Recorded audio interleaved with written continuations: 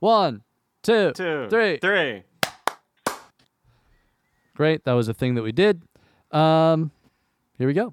Pretty soon I'm gonna be famous, a little more famous than you.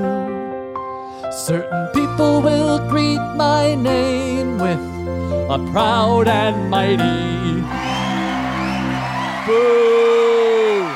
And one glorious day my songs will be played at an airport Chili's too.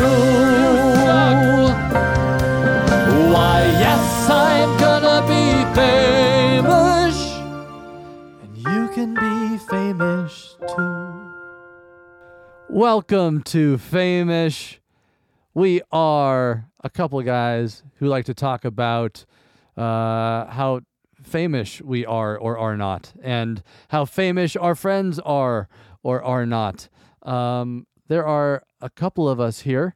I am Ben Thornwell. We also have with us Tommy Siegel. What up? Also, I gotta say, it's still new to me. I'm savoring that theme song. I'm sure I'll get sick of it at some point, but I'm savoring it. I every time it gets to the boo or the you suck when you're being played at the Chili's too. Airport Chili's. It's fabulous. Thank you. Yeah, we had a lot of fun doing that. I was in a full blown. I had COVID when we were doing that. We did it 2 days ago. This is Jesse. Also, that was 2 days ago. I introduced myself. I wrote those lyrics. Thank you very much. It's the first song I ever contributed to this band. And I wrote them in the shower. Of course. What else were you doing in that shower? You wrote them like in the steam, like with your finger? I'm currently living in a studio apartment with my girlfriend, and I literally thought of the Chili's 2 line, and I literally had to shut. I was not in the shower. Actually, I was in the bathroom because I was being really annoying, and I needed some separation to just like try to sing this melody. And so I go in the bathroom, shut the door, and then there's like all this reverb, and I'm like, Airport Chili's 2. Yeah, You're really taking me there. That story was like building and building, and then it was just done. Well, and you guys were working. I wasn't in town, but you guys were working on this song in New York. While Ben, you had an active case of COVID, and I guess Jesse, because you didn't feel like it was possible for you to get it, you went over and hung out with. So for the last Ben. 9 months, Jesse has taken a position that. So I've had a lot. No, hear me out. I've had a lot of big events in the last 9 months. I got married. We went on tour. Went home to see family and my 90-year-old grandmother. Then my now wife and I went on safari, and then we had a wedding. So I've always had a reason not to get COVID. And Jesse, every time we talked, was like, "You should just go get COVID." Like, that was your position. That's the fact. You're like, "Go get COVID. Go get COVID." Hold on, you'll have your chance. Like, go get COVID. I didn't think that was a great idea, but and I made it through these events. I never got COVID. It was great. Tommy, Jesse, you both got COVID on tour. That was a whole thing. We can talk about that someday. But we went to this wedding all together. I came back. I got COVID. Jesse and I had this day on the books, and I was like, "Dude, I just tested positive. I don't feel great.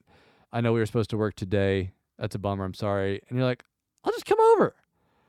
And I was like, "You have to, because this is your thing." You're trying to get. We COVID. had to Cool. think about it. Okay, it is true that I made a calculation, and I said I would rather, if I'm gonna get Omicron, I'd rather get it now than get it on tour in 1 month. Yeah, that's totally fair. But my girlfriend and my entire family actually got Omicron a month ago, and I was the only one who didn't get it. So I'm pretty sure I'm immune. I think now it is very safe to say that you were immune. But you are right that I did suggest to Ben that before his honeymoon, him and Kelly, they were isolating. Kelly works from home. They're like, "Yeah, we really need to isolate all month because we got a big honeymoon." And I'm like, "You're isolating. It sounds like you're quarantining. Might as well be sick. Get it over with." And then you got him COVID as a wedding present, which I thought was really fucked up. It was so nice of you.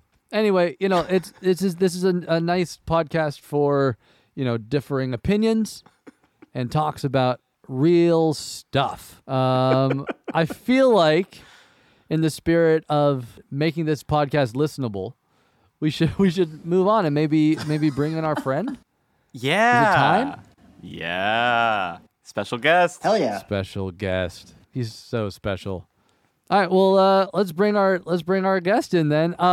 It is a dear friend of mine and of ours, a fellow now New Yorker, extraordinary vocalist, wonderful songwriter, band leader, surprisingly happy person. If you've heard his music, we would like to welcome Coyle Girelli. Hello, thank you very much, everybody. Thank you. I didn't realize there's so many people in here. It's a big podcast. Yeah, we do it like wait, don't tell me, you know? Yeah, no, it's good. We had so many years of playing to nobody that we learned how to applaud for ourselves. Yeah, it's good. And they're lively as well. They're up for it. It's nice. Yeah, our fans that are us are great. Well, anyway, dude, thank you so much for joining us on this, crazy, wacky, weird, awesome podcast adventure. Full transparency, Coyle and I have been writing a bunch of music together and even working on a big musical theater project that maybe one day we'll be able to legally talk about. Yes. Oh, you can't. Oh. No. I don't know. Can we, Coyle? I don't know. I mean, I don't know. Can we? I guess. If you guys do, I'm gonna sue you. Yeah. Yeah, let's just talk about it. Let's talk about the now, and then we'll ask you questions about your deep, dark past and how you ended up here and all that stuff. But I was on tour a couple of years ago, and I made a little post online, looking for recommendations of like musicals, because it's a hard sell for me to really like new musicals. And you saw right through that like message or post or whatever, and you called me like, "Hey, we're gonna write a I knew what you were doing. And I was like, "Oh, okay." I knew what you were doing, and I was like, "Oh, yeah, give it a rest. Come on, let's just do a musical." So I hit you up because I already had the idea, and I had already messaged the author of the book that we have based the musical on, and he was like, "Sure, go for it." And I was like, And then you posted that, and I was like, "Oh, perfect. Ben and I should do it. Let's do it." And you were like, "Yes," and that was it. And now we've written a musical. How did you acquire the rights to the first Harry Potter book for a musical? J.K. Rowling was just like, why not? There's already 10 Harry Potter musicals. Why not have one more? And that was it. No, she didn't. She didn't mind. She was like, "Take it. Honestly, you have the rights, exclusive." Yeah. What is this? Oh, Henry Potter the Musical by Coyle Girelli. Dirty Henry Potter. The pervert wizard. I love Henry Potter. Anyway, Coyle, it was one of the joys of quarantine to you and I worked every single week, pretty much, and just chipped away at these songs and did it. Look, whether it's happening, Yeah, and I think we're close. We are waiting on lawyers as one does forever. They're making themselves some money. The lawyers, they need money, more money. Yeah, they have to take their time. They just really important. do. Well, look, you obviously have an accent that tells that you're from a different place. I hope that's okay to say. I feel like you're now a true New Yorker. But that wasn't always the case. Do you mind just giving a little insight into how you got started in your band and how you ended up over here? Yeah. So I grew up in a town called Otley, which is in West Yorkshire in North England. Kind of very pretty, very rural, lots of farms, lots of sheep. It's a little town. It's like 10,000 people, one school. It's like a little town. Which was an awesome place to grow up, looking back on it as an adult, because you were just allowed to be a kid in somewhere like that, mess around with frogs, wander around in the woods and, kid stuff.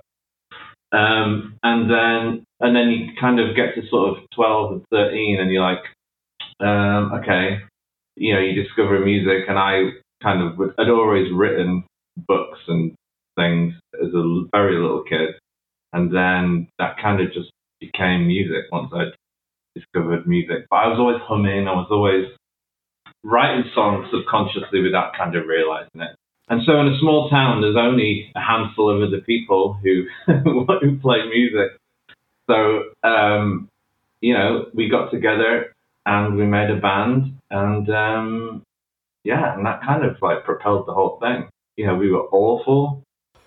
We can relate to that. We know that feeling. The first gig was like 2 hours, 2.5 hours long of, I think it was Oasis, Nirvana, and like Smashing Pumpkins. Like classic rock. 2 hours. So like 20 friends who were just so bored but were really loyal, I guess.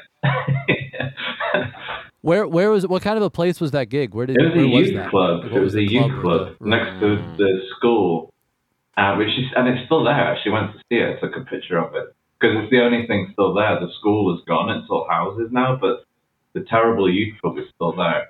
So I just envisioned this like wasteland of leveled buildings, but one youth center with like the local band playing. This is a slight derailment, but one of my favorite gigs we ever played was at a youth center where we opened for a band of 13 and 14-year-olds called Jammin' with Charlie. And Charlie was not the lead singer. He was not even in the band. They fired him. He was in the band. He was. I think he must have been the guy who they used his garage as a practice space or something, because he was just the rhythm guitarist, and for some reason the band was called Jammin' with Charlie. I like it. It's a super 90s name for a bunch of 13-year-olds, isn't it? Jamming with Charlie. To their credit, they played Crazy Train, and it wasn't bad. They're a good band. Was that the gig where the member? No, stepped that on was the pedals? that was many years. That was a decade later. Really? In Kansas City, or wherever it was. Wow. Jesse, I have a similar memory though. The names are similar. I don't know whether to say the name on this. It was Andrew and the Dudes. Was that one? Yes, we played with Jammin' with Charlie and Andrew and the Dudes. All the good band names are taken. Oh, it is a nightmare though, finding a band name. My God, I've had enough of them. I mean, we've had so many band names. What was at that point? Were you Vegas? Were you something else? No, we were like all sorts throughout the years. So we were Paintbox originally, which was the name of a paint store near Manchester City Stadium, an old stadium in Moss Side, which is like anyway.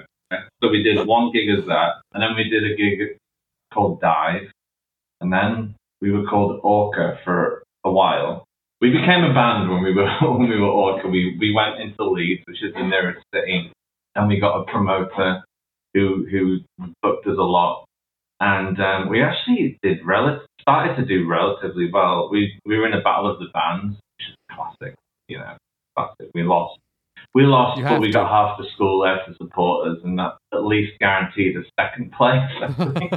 Yeah. But we were rigged. I mean, it was rigged. We were sure it was rigged. They'd stolen our crown. There was corruption, and but on the back of that, we ended up being able to play gigs, and quite a lot of gigs, and we ended up in Leeds filling pretty big rooms. And Leeds at the time, and still is, a really good city to be a band. It's 2 big universities there, and loads of music venues, and loads of bands, and at the time a really healthy music scene, which we kind of stumbled into, kind of sort of 5 or 6 bands, kind of all rose to the top, of which we were one.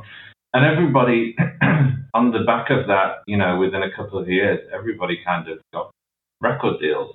The Kaiser Chiefs were probably the first from that scene to get a record deal and start being in the charts. And very soon, English music business, like, it's just like, it is the worst example of everyone is a sheep. So once none of them would have ever dreamed of venturing all the way up to Leeds from London. But as soon as there was one band, then they were there every other week, and everybody got signed. So did the Kaiser Chiefs open it up forever, as soon as they hit? Everyone's like, that's what the music so then, is. The whole every band in that scene kind of got signed, which was awesome.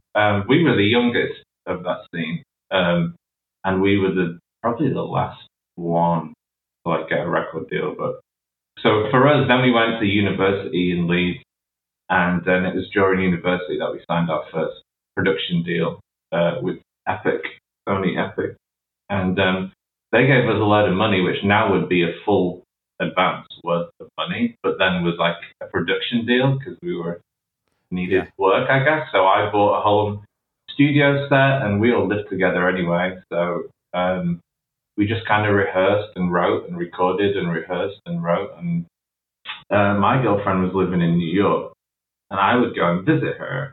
And the Sony people in London said, "Oh, you should go and meet the Sony people in New York." And I was like, "That sounds awesome." Going to like the big old Sony building, and I think Steve Lillywhite was the head of A&R at the time, and it was all very glam and all very cool, and I loved it.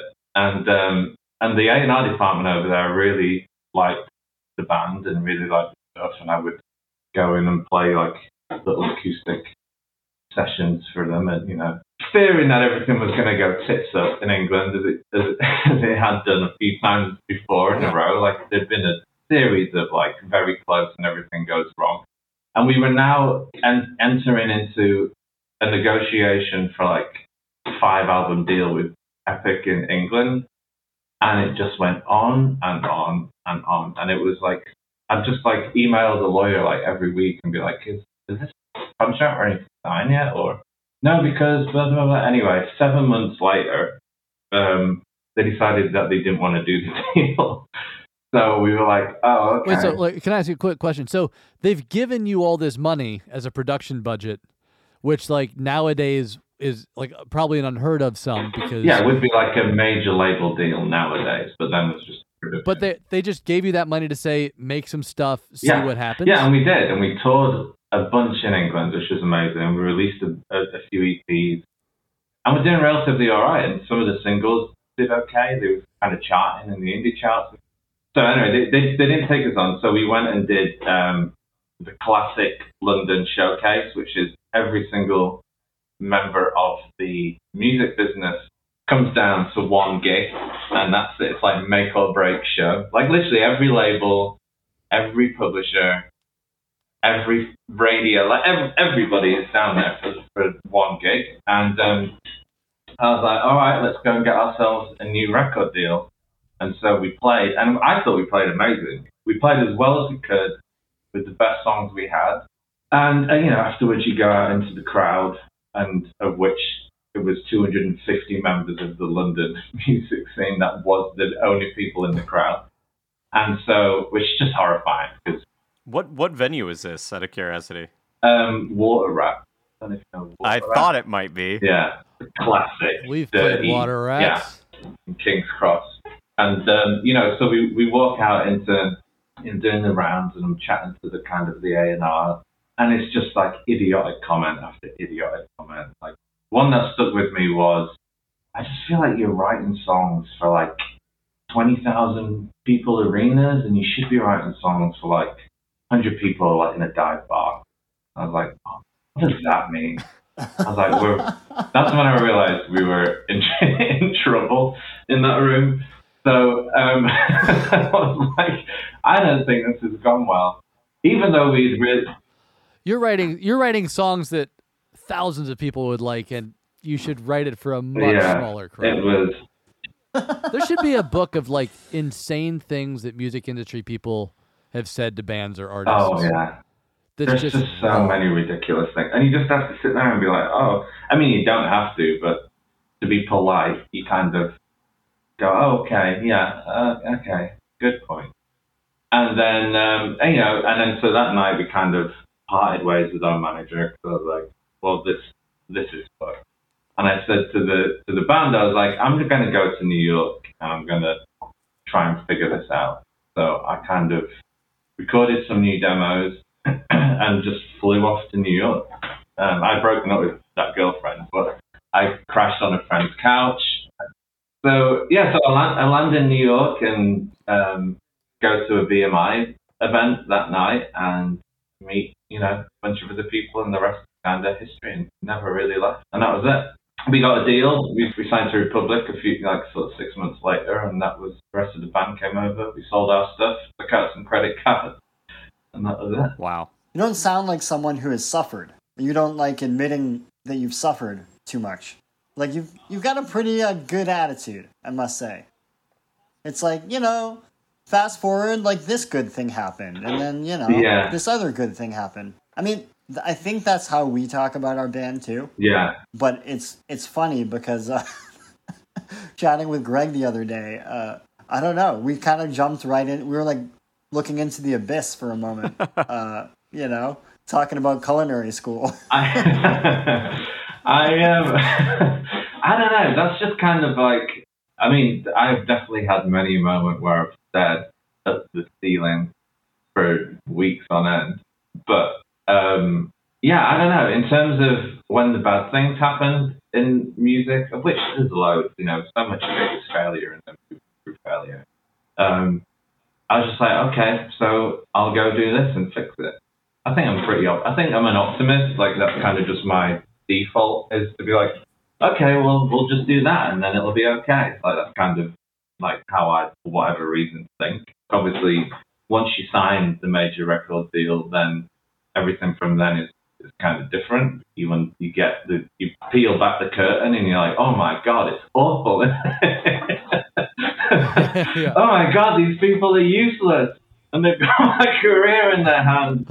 Like all that stuff. Well, part of the concept of this podcast, right? It's fame-ish. Like, we are a band that we have success in a very particular lane, and we get to have a career, and we get to do this, and we're having friends and people on who have had like these wins, right? And unless you are an artist with like a number one hit that gets to the top and like rides it out, like that is a path. And I'm sure there are multiple versions of that, but like for you, like, are there moments of like big wins that you can like single out and call out that sort of either sort of reinforce your decision to move to New York, or convince you to keep on going for a couple more years, or decide that this is the right move, I do want to keep doing music, there's not another option for me? I was kind of consistently having enough wins to be able to have a career out of it. There's been a couple of years that have been really tough. But other than a couple of years, I've managed to kind of make it work most of the time. And I just adore it. I mean, I just cannot imagine not writing music. I don't know. I do not know what I would do. If I couldn't write music, I would just go completely insane, and I can't function in normal life. You can't function. I mean, for anyone who's ever spent any time with me, I can't live out there. That's a week. I can't. I do think that's a really funny thing about the music industry that I don't think a lot of people understand, is like, you kind of have to have risen to insanely high levels multiple times in your career to even make it on a working class musician level. Mm-hmm. And it's different than like, if somebody's making a good living as a dentist, you don't assume that they're famous in some way. Like, they're not a famous dentist. But if you're making a living in music, there is kind of that. If I find out somebody's like making their living in music, I'm like, oh wow, did you like write a hit for somebody? What do you do? Yeah, it is definitely weird, and you don't know. I mean, you learn that, right? It's one of those things that you learn. You're like, well, I'll sign to the biggest record label in the world, and now I'm famous and I'm rich. Of the massive advance we signed, I think we each got like $4,000 or something to put in our pocket. Yeah. I was like, oh, okay. I'm about to play one of your songs, but furthering this sort of like this vibe, at the start of the podcast, we were talking about my honeymoon. We went to Africa, my wife and I, and we went to Tanzania, and we were having a conversation with one of the people that works at the lodge we were at, and we're making small talk and whatever, and he said, "So what do you do?" And I was like, "I'm a singer," because a musician was too complicated, band was too complicated. I was like, "I'm a singer, I sing." And he goes, "Well, and what do you do for a living?" And like, I feel like that is something that almost everybody wants to ask, right? When you say, like, what do you do? I'm a musician. They all want to say, no, but really. Yeah. Like, what do your parents do? do? How? Yeah. Like, what do you have? Yeah. Are you rich? Like, how does, like, who's floating you? Like, and unless you've had that big thing to point at, it's like, it's tricky. I think people should know your beautiful voice and what you do. So we're going to play a little clip of a song called Here Comes My Baby. All right. comes my baby into the night. Here comes my baby to make it alright. Oh, I'll lose you in the darkness and then find you all night. Come and drown me in your eyes. Oh, here comes my baby. Here comes my baby.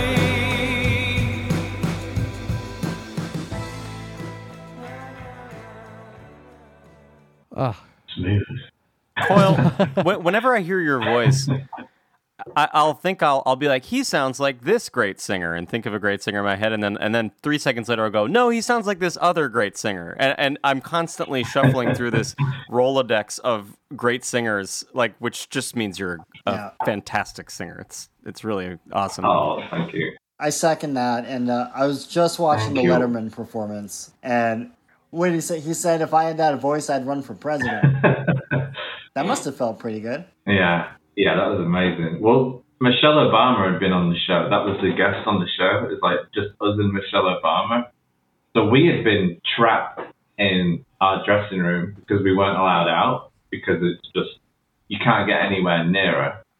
So we were up there locked in. There was like Secret Service all outside. And he finishes the interview with Michelle Obama, which we were watching on the TV. And I'd already asked the Secret Service if I could say hello. And they were like, no, sorry, the First Lady of the United States. But yeah, that was awesome. And just that whole stage. So, well, you had Michelle Obama as your guest. Do you know who the guest was when Jukebox the Ghost did Letterman? No. Donald Trump. Holy hell. this was like right before he hadn't started running for office yet, and he was talking about his like ties and was like saying things that were just borderline offensive. And the three of us, I remember watching, and Tommy especially was like, you're kind of freaking out because you're like, everyone's going to change the channel. Like, who wants to watch this? Yeah, it's boring. It's terrible. Yeah. It's boring. It's like a Monday night with Donald Trump being a total fuck. Did you guys meet the Donald or no? No, like we asked, but our singing wasn't good enough. You could have ended this hell. Don't do it, Don. It's not worth it. No, so I'm actually glad that I didn't have to, I don't know, like look back of like being like extra chummy and smiley and charming. You could have had a good photograph that would have been all over the internet. Donald Trump's favorite band. He was like saying some weird racist stuff against Muslims. I don't even remember what he was saying, but we were all just like, this guy sucks, you know? So, but that's awesome. That is just a dream of a stage to play. You know, what a treat for a band. Coyle, I saw something online about you that I did not know previously. You wrote a song for BTS? I did. Yeah. That's insane. How did that even how did that happen? A couple of years ago. That was just, I had a period of time when I was kind of mainly just writing songs for other people, and I just wrote a whole load of songs during that time. And one of those songs that I wrote with a friend of mine who's a producer, and then he started working with them, and he just played them the song, and they like recorded it that week. And then a year later, it was a single. And it was just one of those things where I didn't even, classic music business, I didn't even know it was coming out, let alone a single, until the day before it was released. Oh, by the way, the single's coming out tomorrow. Like, oh, okay. And then that was it. And then BTS is just amazing. I mean, they did a really good job with the song, but their fans, it is like nothing I've ever experienced in my life. In what way? They're just unbelievably dedicated. Like, they adore that band. Now, did that come to you in any way? Only when I spoke about BTS. So if I would tweet about BTS, there would be 100,000 likes in like 2 hours. And then the next tweet would have 2 likes. It was just, but anything with BTS would just be like insane. Like they're absolutely. But they knew you. They knew you as someone who wrote a song for BTS. Yeah. Okay. And they were super appreciative, and all the messages, so many messages that like saying thank you and like all this stuff. It was awesome. I mean, I don't have enough good things to say about BTS and their team, to be honest. Well, we'll be sure to name this episode BTS Chat featuring Coyle. Yeah, let's get those views. Coyle, I think it's time. We're going to play another one of your tunes. This is from 7th Street with Love.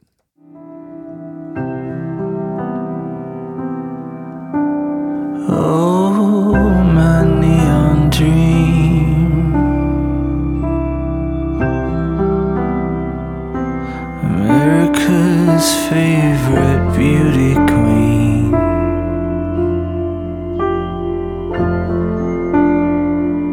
Drink coffee black and whiskey neat.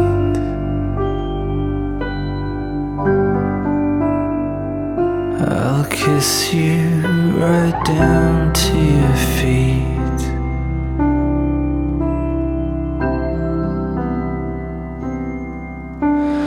Oh, what a scene, what a scene. You handle me like TNT.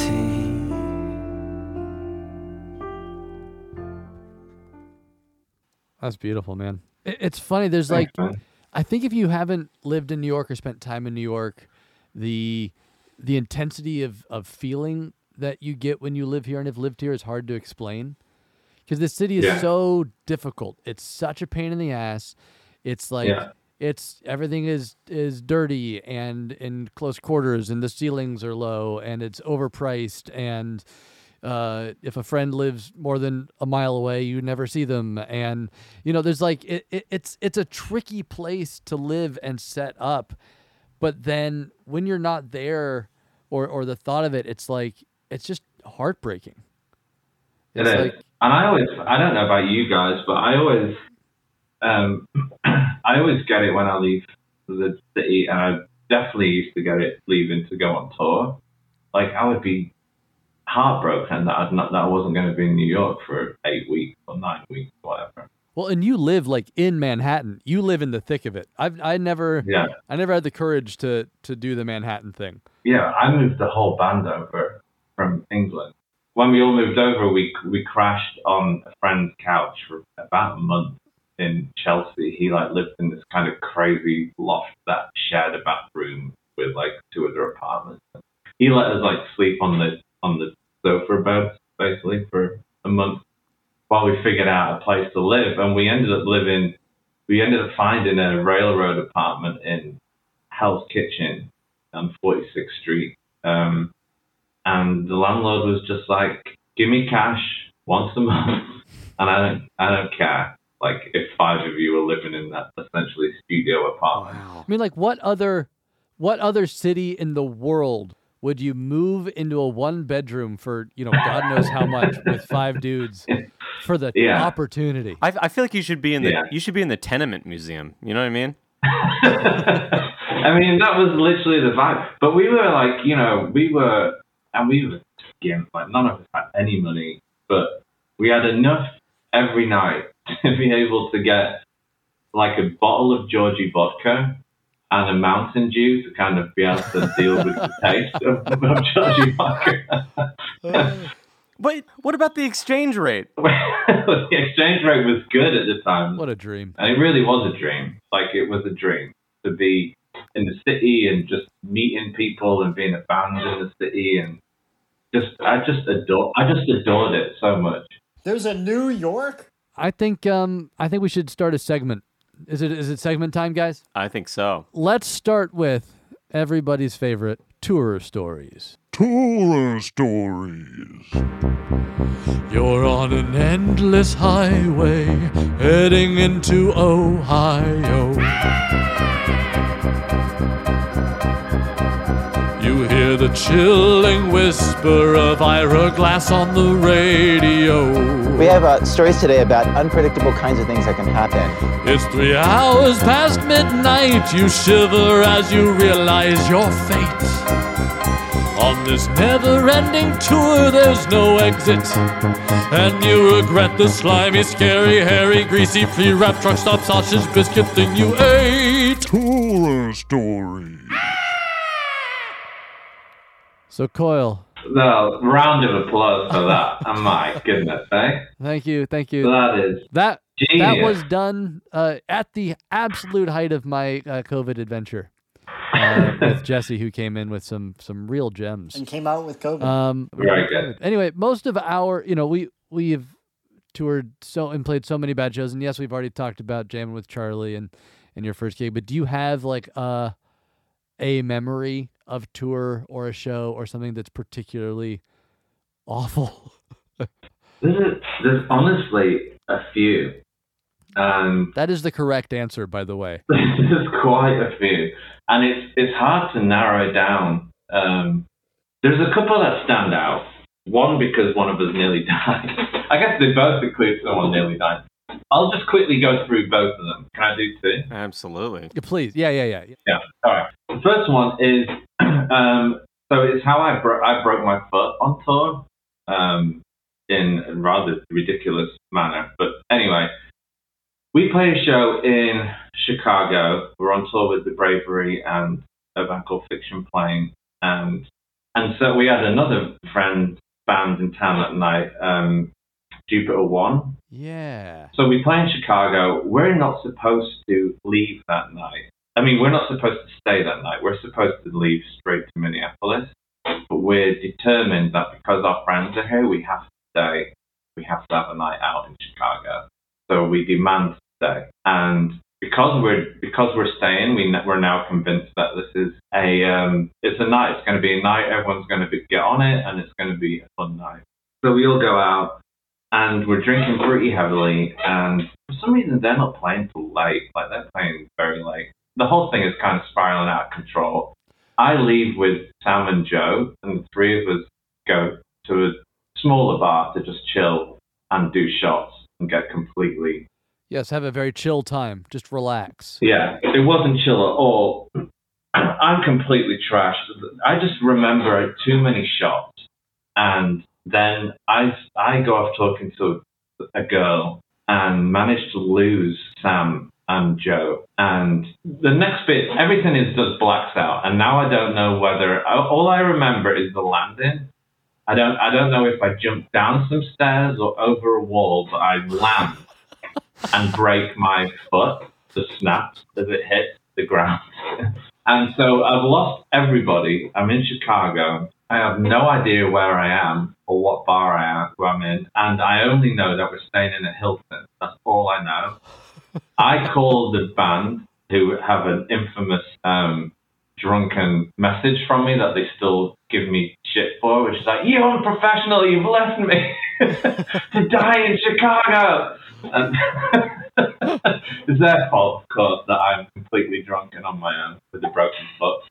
So I crawl out of this bar and get in a cab. I also have, the label had given us a very fancy, expensive Nokia phone, so we could film videos to put on the internet, which was a new thing around then. So I had that, and I also was in my best clothes because we had just done a photo shoot. So I had a super expensive black jacket and jeans and a whole outfit on. So I'm in this cab, and he's like, "Where do you want to go?" And I'm just like, "The Hilton." It's like 6 Hiltons in Chicago. I'm like, I guess start with the closest. So we're kind of off around this tour of the Hiltons, and every time I would go in and ask for the tour manager's name, and he would say no, and I would crawl back out. I literally couldn't walk. And we did it all the way around, and it was like the 5th Hilton or something. I'm like, "Oh yeah, it's room blah blah blah blah blah." I'm just completely wrecked. I'm stumbling around. I'm literally crawling along the floor. They'd also, unfortunately, painted this Hilton that night white. And so I'm discovered in the morning, asleep on this, in my clothes, like white, completely white, because I'd leant on the wet wall. So I'd ruined this new coat that I'd bought. I managed to lose the phone and broke my foot. And we were starting a tour with Duran Duran and an arena tour at last. So I 2 days later, I had to turn up at Duran Duran's sound check and on crutches. Like, this is our first ever time playing arenas. I mean, I adore Duran Duran as well from being a kid, so I was thrilled to be playing with them. Yeah, I sort of hobble in, and Nick Rose, the keyboard player, is like, just points at me and is like, how long are you on those for? Like, it was just like, should we kick these guys off the tour? And I was like, oh, it'll be off in a few days. Don't worry about it. I've only just 8 weeks, the entire tour. That is unbelievable. Yeah, it's horrible. Wow. It was horrible. Actually, a horror story. Yeah. Another one. Oh, Can I quickly do the other one? Do you have time for another one? Yeah, these are awful.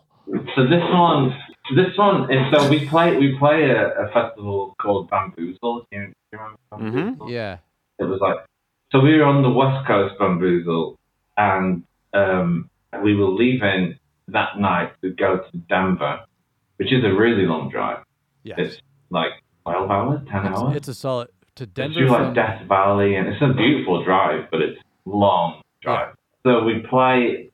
Our keyboard player is sick. He's been partying too hard, and he's very sick. And he goes to the hospital, and he's got an abscess in his throat that is like swollen and like blocking his throat a little bit. Jesus. So they give him like antibiotics, and they give him some of the pills, and pretty big pills, like sort of thumb-sized pills to take. He gets back from the hospital. We finish up at Bamboozle, and we head off on that big drive all the way up to Denver. And it's a long drive, and it's sort of dark. It's getting dark by the time we're about half an hour away from Denver. And he's driving at the time. And we get to we've got a GPS. This is before the phone could do this stuff. So there's the GPS there. It's like 30 minutes to the hotel in Denver. And we get to a point where it's like a tunnel under the mountain, under one of the mountains. And there's a right turn, and he suddenly goes, there's a scenic route that we can take, actually, that takes us up through the Rocky Mountains. It'd only be like another half an hour on, probably, looking at it. And we were like, no, we've been in the car for 12 hours. No one wants to do that. That's a terrible idea. Go. Terrible idea. Straight ahead. He's like, well, I'm driving. Anyway, an argument ensues. The four of us are going, you're out of your mind, just get to the hotel. We've been in this van for too long. And he's like, no, I want to see the scenic route. We're in the Rocky Mountains. So he just takes the right. Obviously, he's driving. He, very quickly, we begin our wind up the mountain. And you can only go at 15 miles an hour up those mountains, slow. Yeah. And we're winding, slowly corkscrewing up these mountains. About an hour and a half later, we get to the top of the mountain, and then we head off on a straight across the top of the mountain, which are snow-covered. It's the winter, and there is 15 inches of snow either side of the road. Oh, my God. About 2.5 hours later, we turn a right, and we hit 30 feet of snow blocking the road. There is no way through. We have to turn around and come all the way back down the mountain.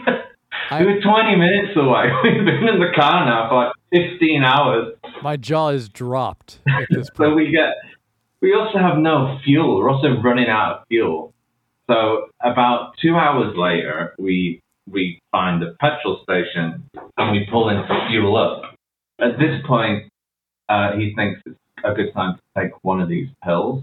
So he takes one of the pills, which lodges in his throat, and he's starts choking to death. And we're up a mountain, and it's dark, and I don't know where we are.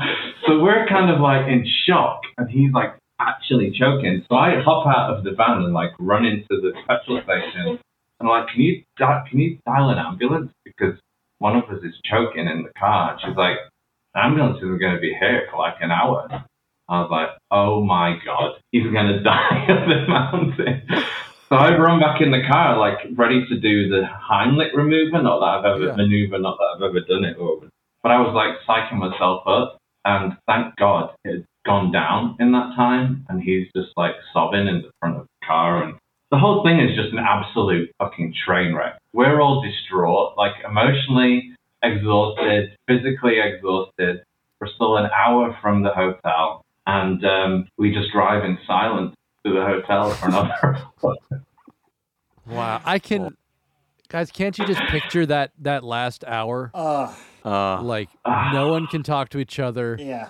Everyone's pissed, scared, exhausted, choking on horse pills. It's just I ridiculous. literally need a drink. Like, I need a drink. Look, it's funny.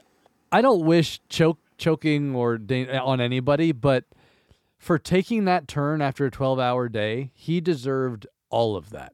Like on tour, I know. You're tired, you're beat up, it's exhausting. That is such a bad move. But here's the terrible thing. I relate to him. I know you. I relate to him. I would do that. That is something I would consider doing. Man. Yeah. Those are exceptionally horrible horror stories. Yeah, you killed it. Yeah. Like, I thought it was going to be like, I expect as this goes on it'll be, we played a show and like it was just my mom and like it was embarrassing. Definitely done that. But these are gruesome and life-threatening and they're terrible. That's how you know when someone's played a lot of shows. Like, they're gonna have the more shows you play, you're gonna have better tour stories. That's true. I just kept getting hurt on tour as well. Like, I kept getting hurt. Like, I broke my foot. Then I like scratched my eye, like on a cardboard box on the merch box, Oh. And then I actually got the bullet. So there was a time where, and then I had something else happen with my throat and something else. And there was a time where I had like a year's supply of like Vicodin just hanging around because they just kept giving me painkillers every time I go to the doctor. As a miracle, I didn't come back a junkie from it. Doctor, I need Vicodin. I scraped my forehead with a cardboard box. Is it time for another segment? Yes. Let's do this. This is One Hit Ponder. I wrote one good song, took it straight to the top. I only wrote one good song, then my band got dropped. It's like, I feel like it's a little real, I know. I was just like, oh shit. But do you have a favorite one hit wonder? A favorite like one hit wonder song? Of mine? No. Yeah. No, not of yours. No, of someone else. Oh, someone else? Yeah. We should clarify that. Yeah. We're not like segment. asking our. Yeah. I always loved Sex and Candy. Wow. You don't even know how good of an answer that is. Here's Sex and Candy. Oh, no, that's Don't Worry, Be Happy. This is Sex and Candy. Hanging round. You had it queued up. I'm just that good, Coyle. Wow, what a pro. To sit down and think about myself, and then there she was. Don't Worry, Be Happy Like double cherry pie. was the best possible song you could have played. No. Like disco superfly. Listen to this pre-chorus build-up. I smell sex and candy. Yeah. Who's that lounging in a chair? Who's that casting devious stares? Yeah, that's a great one. Wow, I love that. Okay. I love that you said it. How many of us owned the self-titled Marcy Playground record with Sex and Candy on it? We'll do a raise hands and some Me? report. Yeah. All 4. 3 out of 4. I have a weird answer. Well, my twin brother had that. So we didn't share CDs at the time, but it was rare that we doubled up. So he was the Marcy Playground. And to be fair, you guys are fraternal, so it doesn't count. If you were identical, you would have owned it. Is that correct? Correct. But that's a great choice, Coyle. But you just to be clear, you guys do know there is a Marcy Playground in New York. It's in Williamsburg, right? Yeah, it's in like Bed-Stuy, kind of. Yeah. Is that what the name's after? That playground? Or not? They just made it up. I don't know. I walked by it and I was like, surely this is where they got their name. This is a podcast. We don't do research. And on that note, I think it's about time we wrap it up with Coyle. Those songs we played, they're on your record. You're literally about to drop a new record called Funland, right? I am next Friday. Well, then it's safe to say by the time you listen to this, Coyle has already released his multi-platinum selling new album. Yeah, thank you. Congratulations, mate. I've been lucky enough to hear it in advance. It's a spectacular record. You are a beast, an incredible songwriter, amazing singer. We admire you greatly, and we're glad you did this. Thank you for hanging with us. Thank you for having me. Everyone, go listen to Coyle Girelli's beautiful singing voice. Do it now. Do it. And we're gonna end with "Do You Want to Dance?" Thanks, Coyle. It's my pleasure.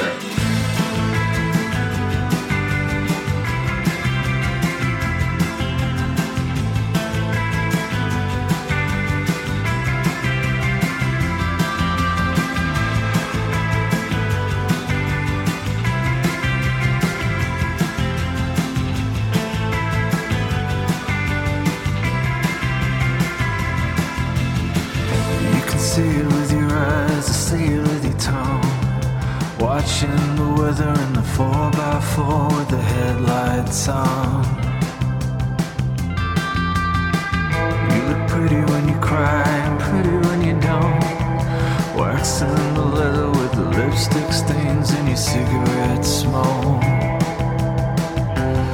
Oh, my heart ache, oh baby, do you wanna dance with me? Take off your dress on the count of 3. Oh, my heart ache, oh baby, do you wanna dance with me? Come tell me at a place to the trees tonight. Cutting paper with a knife and ripping through the crumbs. Can't find the razor on the bathroom floor. My mouth's gone numb. I guess I really should go home, but I can sleep alone. Testing the water till the light bulbs burst and the cows come home. Oh, my heart ache, oh baby, do you wanna dance with me? Take off your dress on the count of 3. Oh, my heart ache, oh baby, do you wanna dance with me? Come tell me at a place to retreat tonight.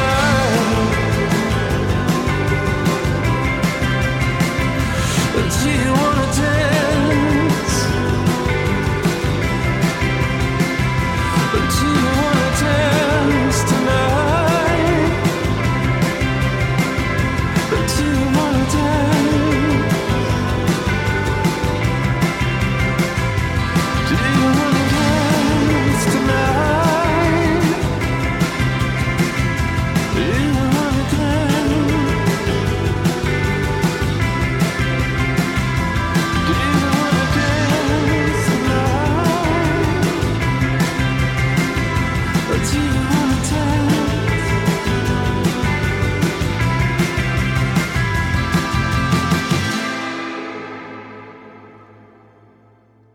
Pretty soon I'm gonna be famous, a little more famous than you. Certain people will greet my name with a proud and mighty boo. And one glorious day my songs will be played at an airport Chili's too. Why, yes, I'm gonna be famous. famous too.